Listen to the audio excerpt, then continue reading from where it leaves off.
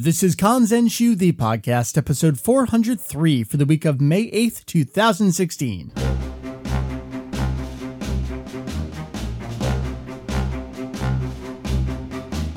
What is up? Welcome to Kanzenshuu, the podcast, an extension of the all-encompassing Dragon Ball fan site, Kanzenshuu. We cover anything and everything Dragon Ball in hopes of enlightening and a little bit of entertaining. My name is Mike, I am Vegito EX. What else would we do right now? I'm recording the intro to this episode the evening of Monday, May 9th, Goku Day in Japan, because the news is all about... Hi, Mary. Hi. I completely forgot it was Goku Day till it was on the internets, or maybe Piccolo Day. Yeah, May is awesome. Mary, Trunks is coming back. I know. I can't even handle it. There was that translation, I guess it was, or news post a while back where it was like alluded to. And I think I may have joked to you, like, if Trunks is coming back, oh my God, I think I might need to be a little more involved. Because every episode is potentially someone's first episode. Yes. Who is Mary? I'm your wife. Well, that's true. I've run this here household. That is entirely accurate. However, in terms of Dragon Ball, who are you? So, my name is Mary Meredith, but on the internet, I go by my nickname, which is Mary, and starting in 1997 or 8, I actually can't remember. And all the website archives at that time are lost, so who knows? I know. I used to run a fan site called TempleOfTrunks.com. It was mostly comedy and image-based website all about Trunks, but pretty much everything else Dragon Ball was fair game. Posted news and other people's fanfics, because I myself am not a writer, but it's kind of a clearinghouse for anything and everything Trunks. I would say the biggest claim to fame of that site was a section called the Trunks Feature Films, in which I would stage action figures, not just Trunks, but all DBZ action figures, maybe sometimes special guest appearances by Sailor Moon action figures in hilarious and off-the-wall situations and script out stories featuring these toys. Good times. I pretty much was active with the site from mostly 98 through the mid-2000s. I was looking at my site today. It looked like I had one update in 2008, one update in 2007, and were they just like, hey, sometimes I'm on the podcast? That's, I did update the homepage of the site to kind of say, hey, if you want to find me, I'm with DaisyX these days. But the last two the last two content updates on the site were featuring some scans. Oh, okay. That makes sense. Yeah. Well, hi. It's nice to have you for a little bit. We'll get back to you momentarily because I do want to tease what else is going on this episode, because this is a mishmash episode. Did not have this intro planned. Again, what else could we possibly do but this right here? Our topic this week, I was at Anime Fan Fest here in New Jersey this past weekend, and I recorded two fantastic interviews. The first of those two is coming at you as the topic this episode. That first interview is with Jason Thompson. Longtime Dragon Ball fans may recognize that name from the Viz days, a very long period of Viz days, actually. Jason came in as editor of the Dragon Ball manga and the Shonen Jump magazine. Pretty awesome. Right. So Jason and I talked about what it was like to be the editor of Dragon Ball in America. Mm-hmm. That's very interesting. Pretty big boots. Yeah. To have to step in. And we talked about he took over from Trish. That's another name people may recognize, and what his relationship was as editor versus the translator versus the rewriter, and what that meant heading into the Shonen Jump magazine, and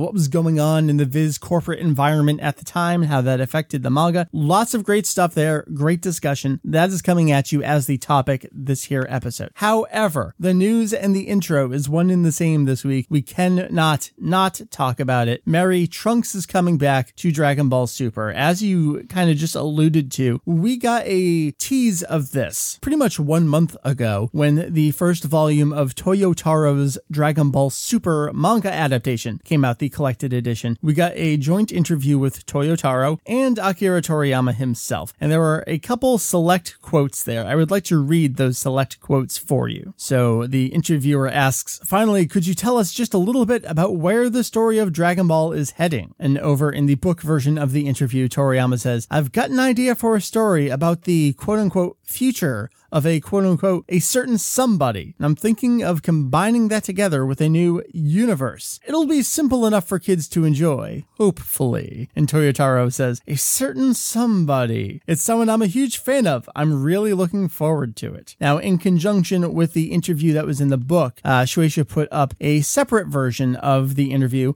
Slightly different questions, slightly different answers. They put this up on their own website. Basically the same question. Toyotaro starts out and says, I've read the plot for the new story, and I'm really happy a certain future-related character is going to be involved. I'm a huge fan. And Toriyama followed that up saying, that's a pretty popular character. Hopefully the kids will be happy. Now, with future being in quotes, future-related character, we all naturally assumed it was going to be Trunks. But God, wouldn't it have been so sucky to go in with that assumption and it turns out, no, it's something completely different. I mean, yeah, sure, it's 99% odds in our favor, but you can't help but wonder, what if things just don't play out the way you like? Then all the kids have broken hearts and Mary is crying in a corner. All the kids. I don't leave the house. I'm a mess. So here we are, Mary.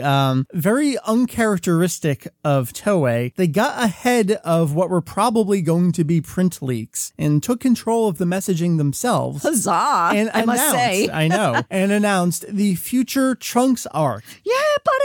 It's coming to Dragon Ball Super following what we're wrapping up now, the outcome of the Universe 6 versus Universe 7 tournament. So let me read for you the announcement here on Toei's official website. On June 12th, 2016, Dragon Ball Super shows a new storyline. With Goku and the gang having finished up the tournament against Universe 6, Trunks returns from the future and appears before them. It's the start of the Future Trunks arc, a new plotline with story and characters based on an original draft by Akira Toriyama. After he defeated Cell, Trunks' future was supposed to be at peace, so why has he reappeared in the present? What is this new enemy in the future? The hotly anticipated new chapter starts June 12th. So looking at this overview here they provided, along with two character designs, we have Trunks in a slightly updated version of his old jacket look. With a little extra something. We'll get to that. Okay. And then a slightly casual version, just like a green sweater, turtleneck like thing. Military sweater kind of thing. Are we all assuming, and this is not an original thought, we're all assuming he took 17's scarf, right? That's awesome. That'd be incredible. That's really dark. I love it. Let's see some dark ass Trunks. I mean, he totally blew him away, so there shouldn't be anything remaining. But I mean, Bulma's wearing the red scarf in these current designs too, so I think that's just all he's really alluding to.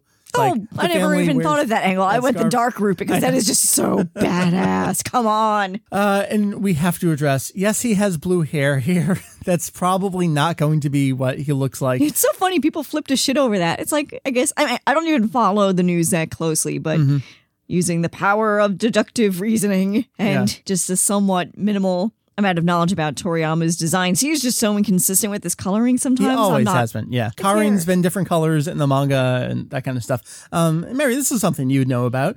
Character designs, as they're done by the author, are changed and adapted before they get to the anime version. There will be someone, probably Yamamuro, who does the anime version of what this character design should be in terms of these are the official colors, these are the official proportions, that kind of stuff. We've seen this with Toriyama. This looks exactly like Toriyama's designs for things like the Frieza movie. It's not necessarily exactly what it's going to look like in animation. It's a guide for them to take and use. So yes, there's blue hair there. Does not allude to anything. Simmer down. That all being said, what do you think of the designs and what you've heard in Toei's announcement here? I think my big question for you, Mary, is why Trunks? Is this just... I really hesitate to use the word cash grab because Dragon Ball is made by a corporate entity. Its entire purpose is to make money. Is it a cheap grab? It's a grab. I don't think it's a cheap grab. I think it's a long time coming grab. Yeah. I think... Hopefully, being optimistic here, they looked at what was going on in Xenoverse, and this is me projecting, saying, hey, we got this great character we have not used in years. And that came from God, online. you can do so much with him. Exactly, right. He is basically Doctor Who in Dragon Ball form. I'm fine with the designs. I think they look cool. I love the red scarf. Is your excitement clouding your judgment? I don't know. I like to think I'm pretty level-headed even when I get damn excited. Are you biased? I am the artist formerly known as Bias.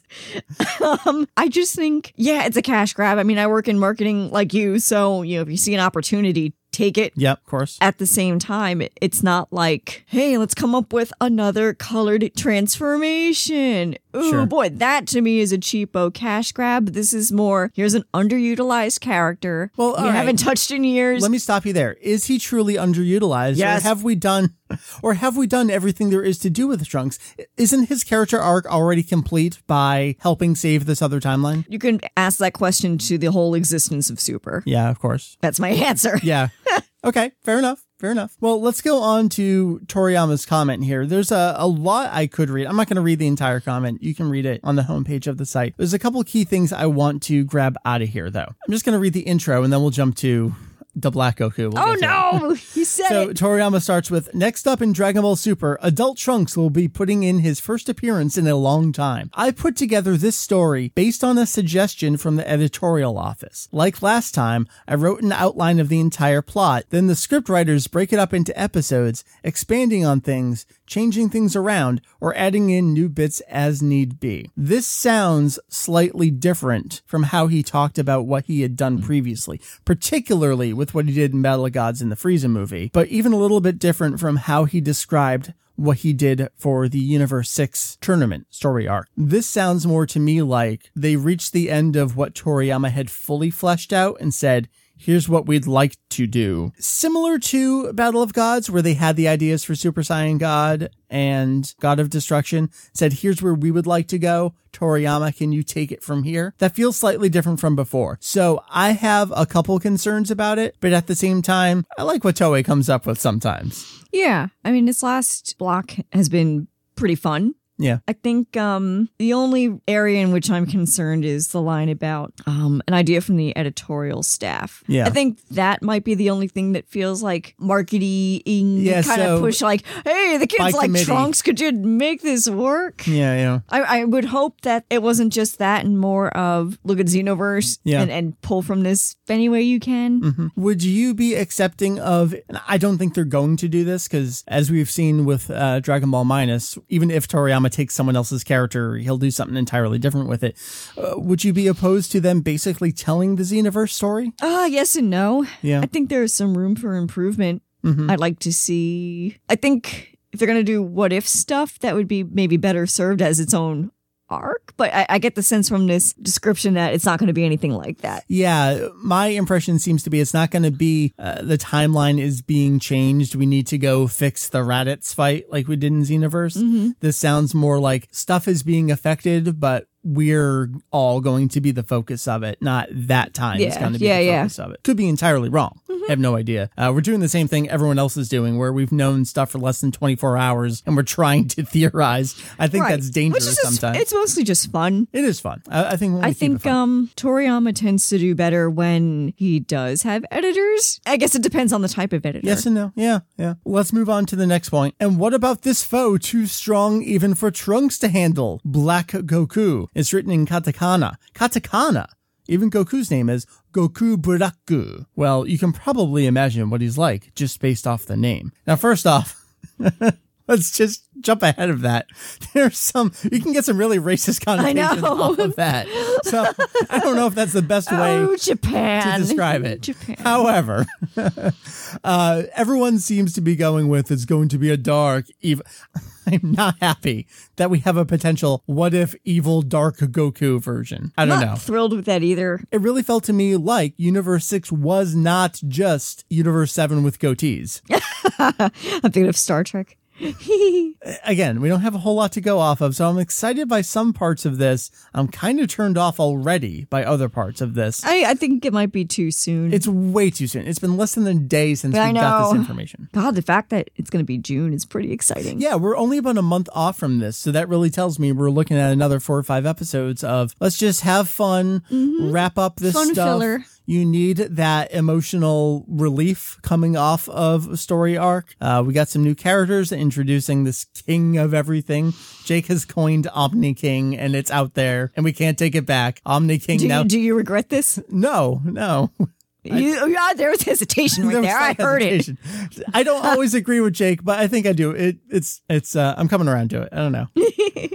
Hey, look, I'm not the one who's fluent in Japanese, so true. What do I know? You're just a ringleader. Mary, what else can we say about this right now? I'm glad to have you along for the ride. I feel glad to have a vested interest in the fandom again. Yeah. I would say in the span of 12 hours, I've come around to being like, oh yeah, Dragon Ball Super, I'll watch it occasionally. I mean, you already... Holy shit, I am 17 years old again. Why does Trunks still interest you in 2016? I don't know if it's that Trunks himself interests me or the feeling of being so committed to an entity, both as a character in my website and the community and the fandom. Just that was such a special time that even capturing a tiny essence of that is just wow, I want to go balls to the wall, crazy obsessive about something beyond what I do with my everyday typical life. It's just like a time capsule. Something I want to put in context for people. As popular as Daizenshuu EX was, at the heyday of when we were both running sites at the same time, you were regularly doing 3 to 4 times the traffic I was. Yeah, people, you gotta listen to this man. He just owned up.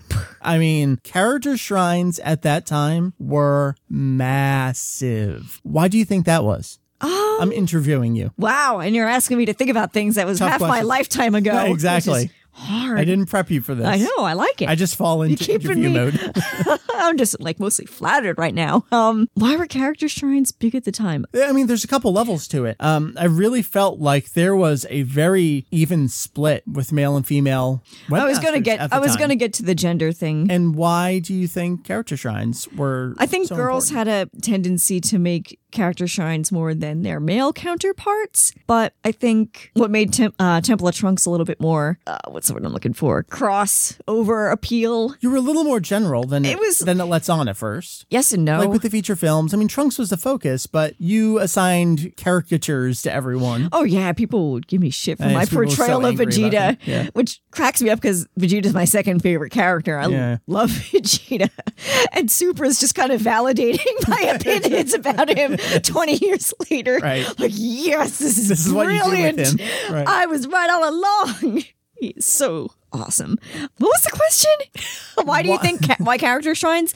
I think but anime was blowing up in the US huge at the time, and I think not only was there an appetite for fan sites in general, but I think as websites tended to be more like, oh, let's post these same pictures over and over and over again. Differentiate character yourself. Sites were a way to kind of be a little bit more unique and create more original content. Yeah. And people, especially otaku, I'm the first one to admit, we're pretty damn obsessive. We find something we like, we're going to latch onto it obsessively. I guess that's it. Crossover appeal, regular updates. I was at a point where I was making an update every day. And that was while being in high school. When I think about doing homework and doing sports, and it's just, how did I have the time to make this content? It kind of blows my mind. Like, I think I'll just lay on the couch. I was going to sit here and play my DS and chill and maybe pet a cat. All right, let's bring this to a close. We've been talking, my raw recording is like 20 minutes. I have no idea what this is going to end up being. This is just supposed to be the short intro to the episode. No.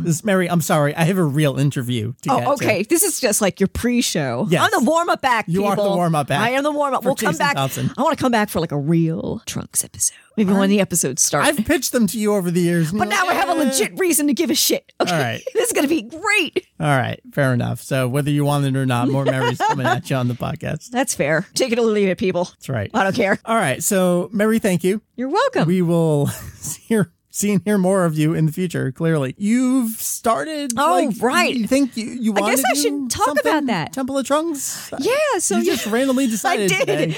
And I was texting you, and I was like, I just signed up for social media accounts for everything. What have I done? So, the news... Mike, send me press assets. Mike, send me... Yeah, pretty much. So I was at work and on Twitter reading all this news, and it's blowing my mind. I can't believe what I'm reading. And I'm just reading people talk about stuff. I'm like, holy crap. would be pretty cool to bring back Temple of Trunks. This would be a great time, but I can't commit to that. I don't even remember the login to my site. My site never made it over to a content management system. It's all still in raw HTML. I am not taking that on as a project. Sorry, people. But I'm going to meet in the middle because it's 2016 and we are in the future. And the future is the social medias. So I'm happy to resurrect the 5 years ago is the social media. I know. I'm like so with it. If I do bring it back Temple of Trunks, it's going to be in the lazy form of either Twitter or Instagram or Tumblr. I have never used Tumblr before. I'm not cool like that. But maybe you don't want to be on Tumblr. But it would be ripe for image content. And if I end up going the comedy route, that's I'm going to preface this by saying I'm going to treat this as one giant experiment. It might just be me, at the very least, live tweeting during the episodes. Hardcore version of this experiment is I'm creating new, like, creative, humor-based content. I don't know. We'll see. All right. Well, we'll see. But you can find Temple of Trunks on Twitter at Temple of Trunks. That's Temple O Trunks. All right. Because she Mary, just got real. Your act is over now. Okay. Thank you. Thank you. So next up is our actual interview this episode with Jason Thompson from Anime Fan Fest in New Jersey. We talked about the Dragon Ball manga from Viz and lots of other cool stuff. I'll see you on the flip side. We are here live in the sales and catering office administration room at the hotel across the street at Anime Fan Fest. I got Jason Thompson. How are you? Hey, man. I'm doing great. It's great to have you here. You are a name that I have known for a very long time in conjunction with Dragon Ball, which is kind of funny. You didn't write Dragon Ball. No, I wish I had. I wish I had written and or drawn Dragon Ball. It would be it'd be quite an honor. It's really funny because I think back to when Viz was first releasing the manga. I don't know if you remember this. There's one of the four guys that works on Kanzenshuu with me. His name is Julian. He was 15 years old at the time when he did this. Oh my gosh. He created a petition that I believe got sent to you at some point. He wanted to get Dragon Ball released uncensored here in America. Oh, yeah. Well, at first it was released uncensored for a very short period of time. And then what happened is that it had been picked up by Toys R Us. And some parents, I remember that well. Some parents noticed the whole puff and the whole naked Goku wandering around, and they didn't like it too much. So then Viz kind of freaked out and decided to re-release Dragon Ball censored. We actually had reporters calling the office. We were instructed not to talk to. So that was kind of exciting. Hysterical. Yeah, I started editing Dragon Ball. Well, we'll come back to it. I want to do rewind loop here. Okay. Yeah. So take me back to the beginning. I see you online these days. I think Jason Thompson is into horror and zombies and Lovecraft. Where did it all start for you? Like the general nerddom? Gosh, I mean, really, my earliest memories, right? I mean, I was always into science fiction movies and books and comics. I mean, I didn't discover anime or manga until I was a teenager because, I mean, there really wasn't anything on television or in video stores. I grew up I was born in 1974, so it wasn't until I was in late high school that some companies started to, like ADV and other people started to release anime. I mean, I realized now that some of my favorite Western cartoons that I liked in the 80s, like G.I. Joe and Transformers and Thundercats and even DuckTales were actually animated by like animation studios in Japan, which is why they looked good. But yeah, there wasn't really anything available. And I mean, I was aware of Speed Racer and stuff like that, but that just is such an older style. I just wasn't really into it, Yeah. So how about anime and manga in general? Was it a natural transition for you off of all that? Yeah. I mean, I went to college and I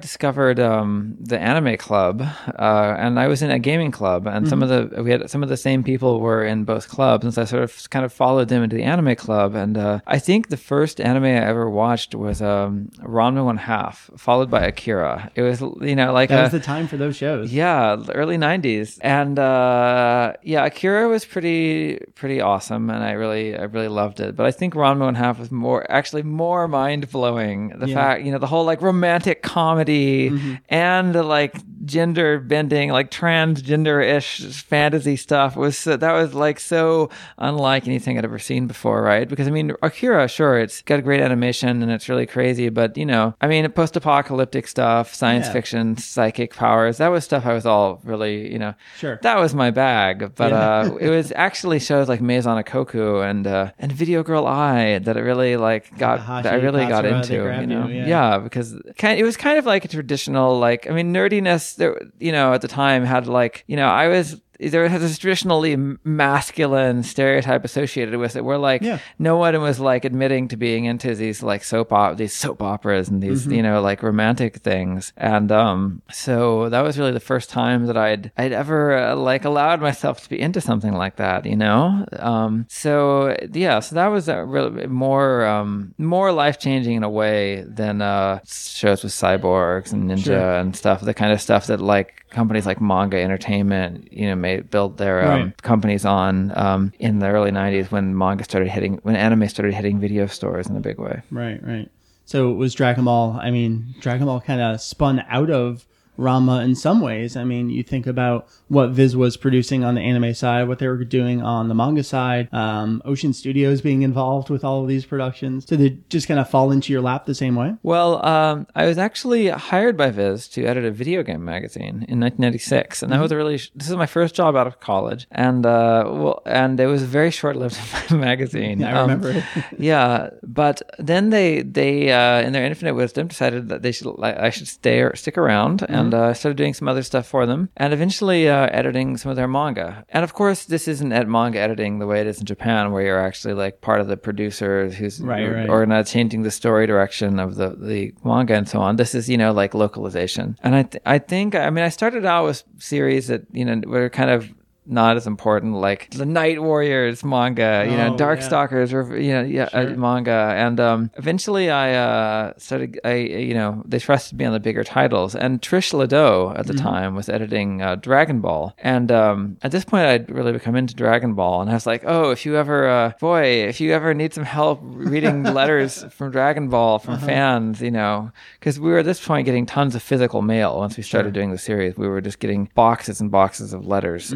Mostly from kids who drawing their like versions of Super Saiyan 5 Goku or whatever, right? I want to put this in time. I was telling you before we started recording, it was you that I found that posted the press release from Viz in 1998, I believe it was, announcing that Viz was putting out the Dragon Ball manga. So we're 2 years out from Funimation doing Z. We did Dragon Ball in 95, DBZ in 96. So there was already a pretty sizable fan base. And I know me at the time, we were so excited. We're finally going to be able to read the comic here, too. So to hear that you were already getting tons of letters, I'm not really surprised by that point. Well, it was an interesting period of time for Dragon Ball, right? Because it came out in, 95 or 96, the anime. But if I recall, it didn't quite blow everyone's minds on the syndicated broadcast. Yeah, we got 13 of Dragon Ball. Yeah. And they're like, well, this isn't working. Oh, yeah. And then they skipped straight to Dragon Ball Z. Straight to wisely, Z. I guess.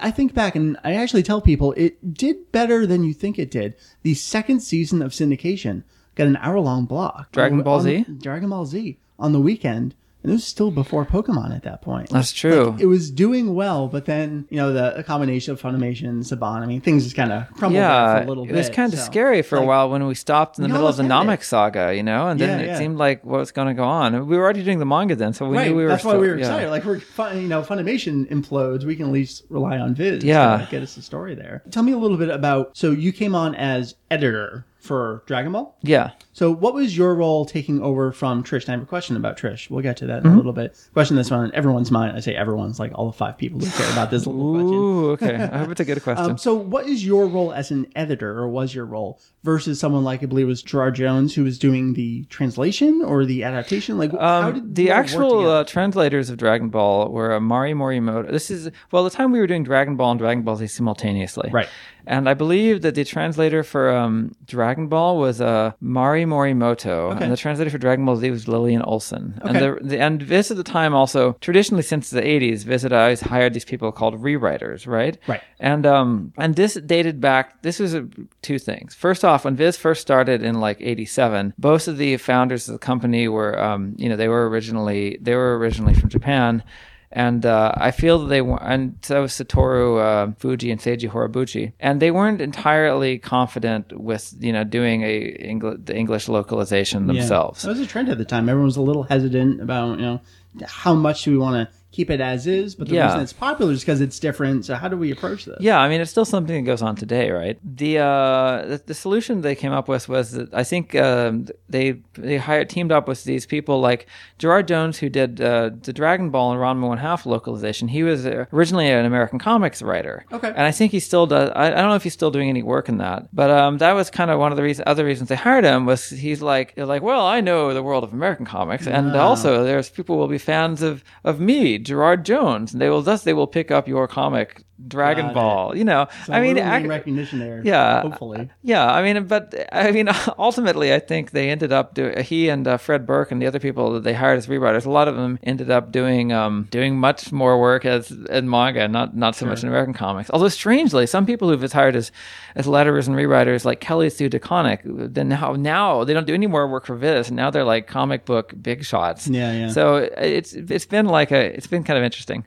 Anyways, yeah. So the literal translators would turn in their work, Mari and Lillian, and then their styles varied. Like Mari always did lots of variant translations for everything. Her translations are full of she had full of parenthetical notes and stuff. Lillian did and does. Sounds like some of the folks that work for us on Condensu, Julian in particular. He's Yeah. always got it's not quite this, and like the pluralization here. Yeah. Like, oh, what do I do with this? And Lillian is more, she's great. They're both great. Lillian has a little more of a conventional translation style where she pretty much just does something that you could just use straight up. But occasionally she'll put a note about something that's really questionable. And neither of them translated the sound effects particularly, other than like writing them out in English. Because, I don't think the Viz rewriters could read, katakana.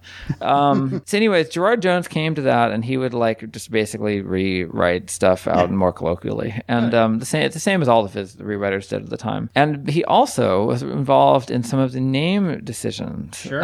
But on the other hand, some of those were sort of based on what Funimation was doing, but more of them were not. I think we had a little more freedom, and we weren't totally coordinated. Yeah, I remember early on, kind of made a point to say we are using Kuridin, we are using Tenshinhan. Yeah, exactly. We are absolutely it's Kuridin, respecting not it. Krillin. Right. It's not a shrimp. But then we would get to things like Hercule would end up being used instead of Mr. Satan. It's like, well, that was influenced by Funimation, but I could also see why you guys were doing it. Well, that's because things changed a lot over time. Yeah. I mean, Dragon Ball basically went through several mini phases, and this is just a sort of the change in the corporate culture at Viz, and based on what was going on in the market. Is at some points it would be it'd be very cautious about stuff, and they'd be more prone to censor stuff, and at other times there was just more loosey goosey and whatever, And so, what was your role as an editor in all that? My role was basically to I'd go over Gerard's stuff to cross check stuff with my own limited knowledge of Japanese, to basically double check everything once it had been lettered, and to how it looked, whether there was any obvious errors. And to do all this name decisions, and to answer all the letters from 12-year-old kids. I remember the letters. Yeah, it was fun. So not like what an editor does in Japan, definitely. Sure. But sort of more like it's more like a phase in the production pipeline. So you took over from Trish? Yes. At some point? So the question that's weighed down on our minds for so many years, and you got to help us get to the bottom of this. All right. Real early on, when Piccolo is speaking, he's got this old English Shakespearean, dost thou know, why'st thou answering this way? Yeah. What was up there? Well, I think that was just Gerard Jones' decision, but I think basically we always blamed it on Trish. I'm pretty sure it wasn't Trish, but I honestly don't know for sure. It's been a long time. But I think, in any case, by the time I was editing it, he really hardly did that at all. And I think maybe, you really have to ask Trish, or maybe him, but I think Trish probably sort of pushed it back a little bit. And by the time I took over, which wasn't until like the fourth volume of Dragon Ball and Dragon Ball Z, Piccolo was pretty much, he wasn't like, yo dude, what's up, bro? Right. But he was pretty much talked like most of the other characters. Goku still had a more like slangy, colloquial, like he talks like a little boy, right? Right. But Piccolo, no, I mean he's it wasn't so forced. So yeah. All right, that helps a little bit. It's good to know, like, someone made a decision and someone said maybe let's change it a little bit. Yeah, but it wasn't me. It was already it had already changed. It was only like the first volume. It's only about the first Tankobon or something where he's going like that. So take me a little further here. So Dragon Ball, we initially got the monthly floppies. We started getting into graphic novel stuff, and eventually we get into Shonen Jump as a magazine from Viz. Yeah, that was pretty amazing. At the time, Viz had gotten the Pokemon license in 1999, and Pokemon, of course, did super well for Viz and became not only their best-selling comic today, but for a brief time, the #1 comic in the U.S. So suddenly Viz, which had previously been doing just okay. I mean, a title like Dragon Ball and Dragon Ball Z were among Viz's best-selling titles, but I think for most of their run, they only sold like around 10,000 copies a piece. Yeah. Maybe more. I think they may have started out at like double that, but the way it was with the collectible comic market, was that these things people would buy the first issue and then sales. It always drops after that. Yeah.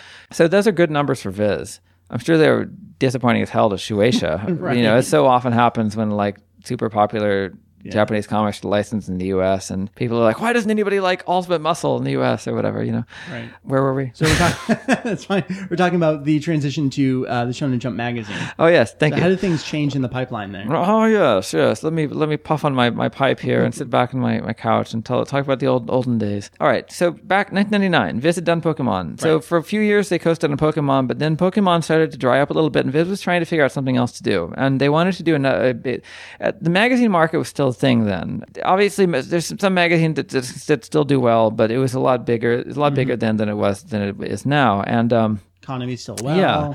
And for a while, they wanted to do a video game magazine like in the style of Nintendo Power and do like really young children's manga, like from Koro Comic. Got it. But then that was ultimately they decided against that, which I think is a good thing because that it's just not much. Yeah. I mean, if you look at like Doraemon, they tried to do in the U.S. I don't see that. That stuff that's aimed at that young an audience. It just doesn't work. So basically, we realized that the Shonen Jump had all the great titles, and we wanted to publish Shonen Jump manga. But even though Viz was doing Dragon Ball, Viz is owned by was traditionally then owned by Shogakukan, which in Japan is sort of a rival to Shueisha, and so the relationships were always a little tense. Yeah, I can see that. There was always there's always a lot of licensor demands that we didn't agree with, and a certain amount of it wasn't super easy. Anyways, but we really wanted to publish the Shonen Jump titles because we knew that most of them were just really golden titles. I mean, this is the time when stuff like Naruto is just starting up, One Piece, Shaman King, Yu-Gi-Oh, So and not entirely, a couple years old, but to us it still seemed very totally new. So, anyways, Viz wanted to do a magazine that was called they wanted to do like a Shonen Jump-esque magazine, and so they tried a couple of names like I think Raijin magazine had started around that time. So I think Viz was actually feeling some pressure from Raijin, even though Raijin ended up bombing terribly. So Viz was considering doing a magazine called like Typhoon and stuff like that. I'm not kidding. So but eventually they finally decided that Shonen Jump was just the best name because it just had the coolness, it had the appeal, and Tokyo Pop had proven by this point that you could do this very you didn't have to hide the Japaneseness of things, right? Yeah, it was cool to put it up front there now. Yeah, totally. So I think it was actually a marketing guy at Viz who decided that we should just call it Shonen Jump as opposed to something else. To say, the name. Amazingly. He was actually pretty darn smart because he also foresaw digital distribution a lot longer than he was talking about that a lot longer than anyone else I knew. But I forgot his name. So anyways, so eventually Viz decided, let's call it Shonen Jump. But that meant that they had to actually work closely with Shueisha, and Shueisha ended up buying part of Viz, and it became a co-owned company. All right, this incredibly long explanation leads to the point that eventually Dragon Ball the comic ended, and we pushed it into Shonen Jump. Right. And there we are. I remember they went through the end of the Cell arc, and at that point, you're like, well, still a lot more, but Naruto's kind of popular. It's like, well, we'll do Dragon Ball in graphic novels and bring it back occasionally for a feature. Yeah. So how long were you there at Viz overseeing Dragon Ball? To the end? I edited Dragon Ball to the end. I think I was actually a freelancer when the last volume came out because I left Viz in 2006. Okay. And I don't remember when volume 42 of DBZ or 26 in the Viz version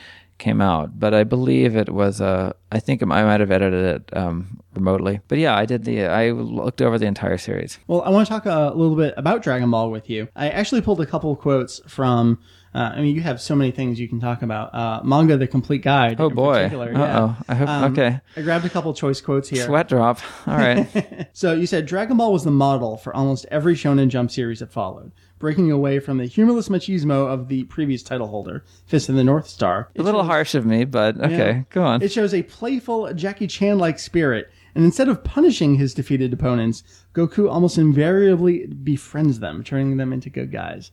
That's a pretty good description of Dragon Ball right there. Yeah, I think that's so. Something clearly that jumped out at you was that, we have this ever-growing cast of characters, and yet they all become friends. Yeah. You said Akira Toriyama's artwork was unique for an action series for its time, giving his mishmash fantasy world a cartoony, welcoming look. That's what drew me in, was what I love about Toriyama is there's not really any shading. Maybe you get a little bit in the background, but everything's very open. It's either white or it's black on the page there. And while it's cartoony, welcoming, it's such a great word to describe. Yeah, I think he's an incredible artist. I'm gonna confess something really embarrassing here, and that's the first time that I read Dragon Ball. Yeah. I wasn't that impressed by the artwork. I was like, this writing, this storytelling is good. Right. These fights are great, but if only it was a little more detailed. If only it was had a little more screen tone. If only And but that was just my foolishness. Because I was like, at the time I was really into stuff like Akira, Battle Angel, Alita, Masamune Shirow. The traditional like science fiction-y. Yeah, great artwork.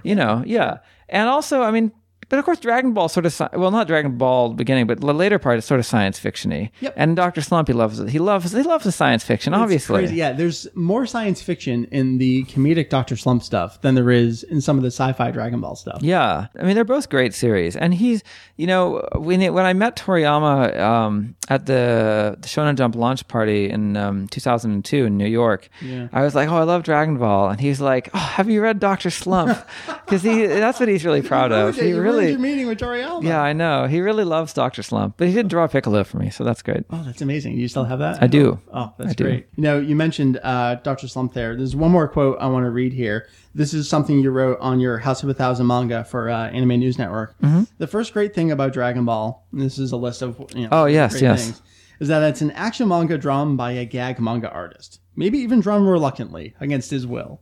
That is 100% true. That's what I've heard. You hear, for instance, like he called Dragon Ball, he wanted Dragon Ball Z, the anime, to be called Z, to imply that it's about to end, right? This is the ending, the final, but not at all, buddy.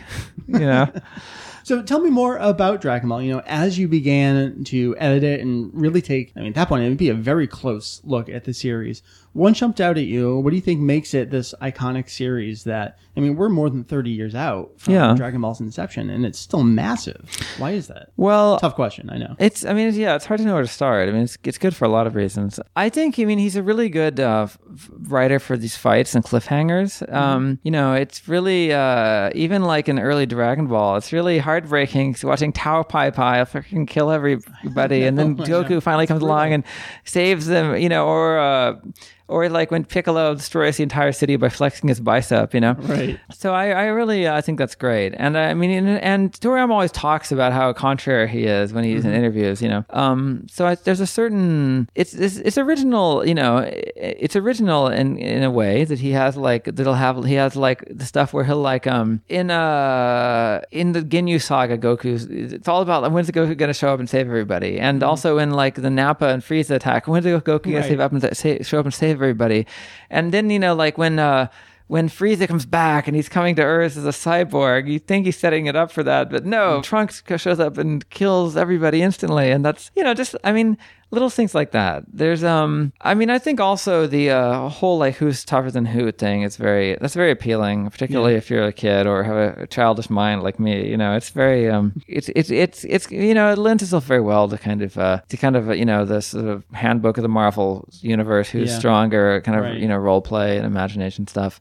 It's hard to, this is an endless question. I think also his art is great. And it's kind of hard to see how great it is now because it's been so absorbed by other people, right? Right. That whole, sort of like, really young looking, spiky haired, the bright, colorful thing. It's just very, you're it's everywhere, 8 different series. You can jump right now by saying sure. Yeah. So, and it really, and it totally was a breakaway from the, Tsukasa Hojo and the Tetsuo Hara, manly manga that was big Right. then too. What do you think Dragon Ball took from that manly stuff, though? Because it feels like it's still in there. What I'd always heard, and you kind of quoted before, is that some Japanese editor said this. I think it was one of the Raijin editors. Said that Fist of the North Star is based on Bruce Lee. Although I don't really get it because Fist is so just like a block of wood, you know. And like Yeah, Bruce right, Lee, I think of right. like, I mean, he's strong, but he's also he's little and he's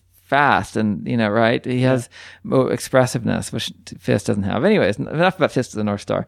But basically, Fist is Bruce Lee, and Dragon Ball is Jackie Chan. That's what It's playful. It's self-aware about but itself. still, they're both martial arts things. Yeah. Well, I don't know. I mean, I kind of I suspect there's probably, if we went back to like the early 80s and 70s, there's probably other martial arts manga that haven't stayed as popular over the years that were probably also influential to both of them. You know, I mean, there's always been fighting manga for a long time, although it was more of I think it was more of like the tough the tough bonchos and boxers and stuff. It had a more of a sportsy or street culture vibe as opposed to the full on crazy superhero stuff that Dragon Ball introduced, right? Right. At least that's the impression I have. But I'm not I'm not confident that I'm aware of all the things that were floating around in the sea of manga way back then. You know? Yeah. Let's jump to the future again. Here we are in 2016. Viz completed the manga.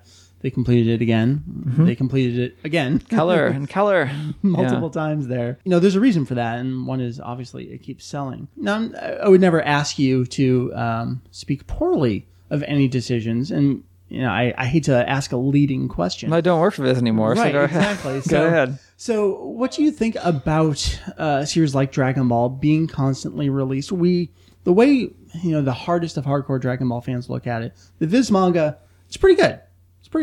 It's got some issues. We have some censorship in areas. Something we're dealing with right now with the 3-in-1s, which is the latest release of the series. Oh, are they censored more? They were advertised as uncut and uncensored. Oh, no. And consistently in every volume, there's been something. And it's not just things like, the boobs slipped by or Goku's Winkies. Mm-hmm. Get in there again.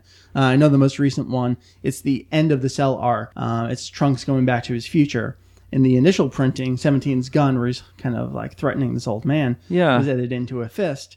That's still here in the 3-in-1. Oh, that sucks. Yeah, so we're still kind of dealing with that stuff. Well, you'll have to talk to whoever's the editor at Viz. Right, I wish can you give us a good word somewhere? Like, how do we push this along? Well, I really don't know. I mean, I really don't have any. I haven't worked for Viz for years, so I don't really have any. I mean, I know some people there, but I'm just in the same position you are. It's the struggle of the Dragon Ball fan. I think that's kind of what I'm getting at. Is we always have.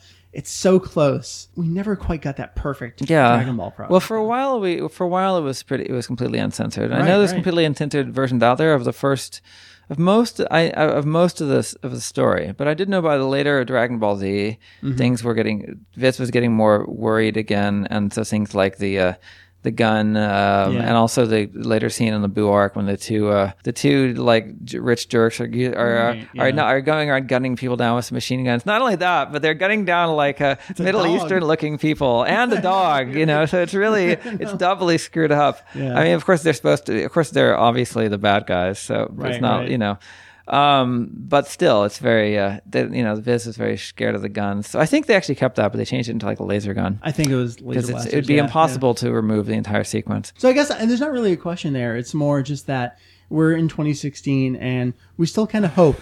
Do you think there's a chance? Could we ever get that perfect? I don't know. That's a tough question. I mean, I can't predict the future, but I do think. I mean, Dragon Ball is pretty. It's lasted 30 years now, so it's pretty. Right. I mean, who knows? Maybe in another 10 years, everyone will be really into dark and gritty comics, and they'll be releasing the super extra violent Dragon Ball. I don't know, but I mean, on the other hand, some things you just got to assume are not gonna get changed, like like Mr. Popo, who she removed the like horrible blackfacey lips and just made him look more like a space alien. Just to your credit, I actually didn't notice that for years. Well, so that was kind of okay one. Yeah. I mean, there's a lot. I mean, manga localization is localization is always a challenge. Of course, it'd be really interesting to see what it would be like now, because with so much simulpubs, right, with Jump and with Crunchyroll and stuff like that. But of course, on the other hand, now also the major shonen magazines. I mean, there's still lots of pervy and weird stuff, mostly for seinen. But the major shonen magazines are much tamer than they were in the 80s, and you don't see Fist and Little Star isn't there anymore. Yeah, you don't see nudity. You certainly don't see. I mean, they never were big on guns, but you don't see a lot of. Yeah. You don't see so much sex, and you don't see so much friggin' exploding heads and stuff. And it's a shame. It's a shame. But oh well. So tell us a little bit about what you have going on. I mean, I mentioned Manga the Complete Guide. You do lots of great artwork and publications out there. What do you have? Well, I do a lot of illustration work for Wizards of the Coast for their website. I mean, I've always been into gaming and particularly tabletop games, as anyone who's follows me at Mockman at Twitter surely knows. And I actually managed to combine my love of manga and tabletop gaming recently into Mangaka, the fast and furious game of drawing comics, which is my Pictionary-like tabletop game where you draw manga or comic, if you will. So that's actually coming out in August from Global Games Distribution and Japanime Games. And yeah, I'm really happy and excited about that. I actually spent part of last week silk screening 70 hachimaki, 70 headbands that say manga on them, which we got a Japanese sumie calligrapher to write the word manga. Nice. Which, as far as I know, is the only headband with the word manga that you can buy in the entire universe. That sounds great. So sounds very 1997 to me somehow. You should come to the yes, it does, doesn't it? But you never see, but it's actually the kanji for manga. Okay. It's not the word manga. It's not like manga entertainment, it's not manga entertainment who produces TV shows. Exactly. It's just the straight up kanji.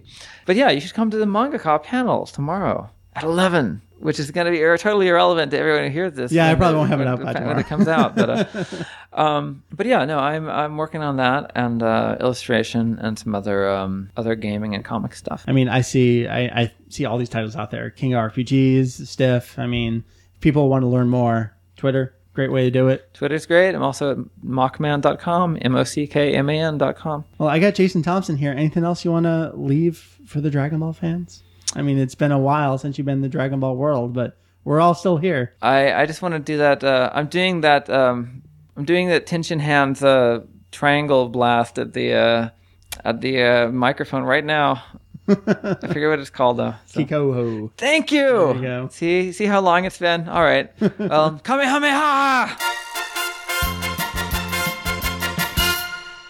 Hey, Mary, let's wrap up the show because you're still here. Oh, wow. Recording and editing and that kind of stuff. Ooh. So a reminder, Temple of Trunks on Twitter, at least for now. Yes. Right. And then personally is Mary TOT. That one has been there for years. And, TempleofTrunks.com still exists. It's just, barren. No, I shouldn't say barren. It's exactly as it was. Lots of stuff. It just has not been touched since 2008. I was talking with Joe Tanuki, which was great to see him at the convention this weekend. And I was explaining, and he was flabbergasted that the way you did those videos was not with a digital camera, but with a camcorder that you then video captured and then took screenshots from. Yeah, we didn't have a digital camera back then. When we did finally get a digital camera, it was towards the tail end of my making feature films. And when we got that digital camera, I was like, where have you been all my life? Yeah. It shaved hours off the process. Because when I would make a feature film, I don't think people realized it took, granted, I was a teenager with unlimited time, but it would take a full weekend. Like, let's say I scripted it on a Friday, shot it, and staged it on a Saturday, and wrote the thing and took the screenshots and put it up on the website on a Sunday. It was a 2.5 day affair in teenage years. Well, it's good to have you back. It's good never really to be left, back. but Good don't call it a comeback. Don't call it a comeback. Been here for years. Been here for years. All right. Now with more boxing, though. So that's Mary. I am still Mike, Vegito EX. And this is Kanzenshu. You were not a part of Kanzenshu. I thought I was like a mascot or a de facto member. Come on. I'm your SEO consultant. I'm always telling you what you should be doing. Forget SEO. You're more like CEO in many ways. Yes. I'm also your finance department. A little bit. We're done here. So that's Mary. I'm Mike. We got Julian. We got Jake. We got Heath. www.kanzenshu.com. Next time on the show, which hopefully will be next week as well, I have another interview coming your way. I'm not going to tease it just yet. Oh, you should. Oh, it's so good. We talked a little bit about marketing this episode. Going to hear a lot more about that next episode. Pay attention to the social medias and all that for teases of what I got coming to your ears next week. So that's it. This has been episode... I don't actually 403. 403. Thank you for paying attention, Mary. 403 of our podcast. We will see you next time for 404. It's been a pleasure. Mary, wrap it up. You've been listening to Cons Into the podcast. We'll catch you next time. Bye.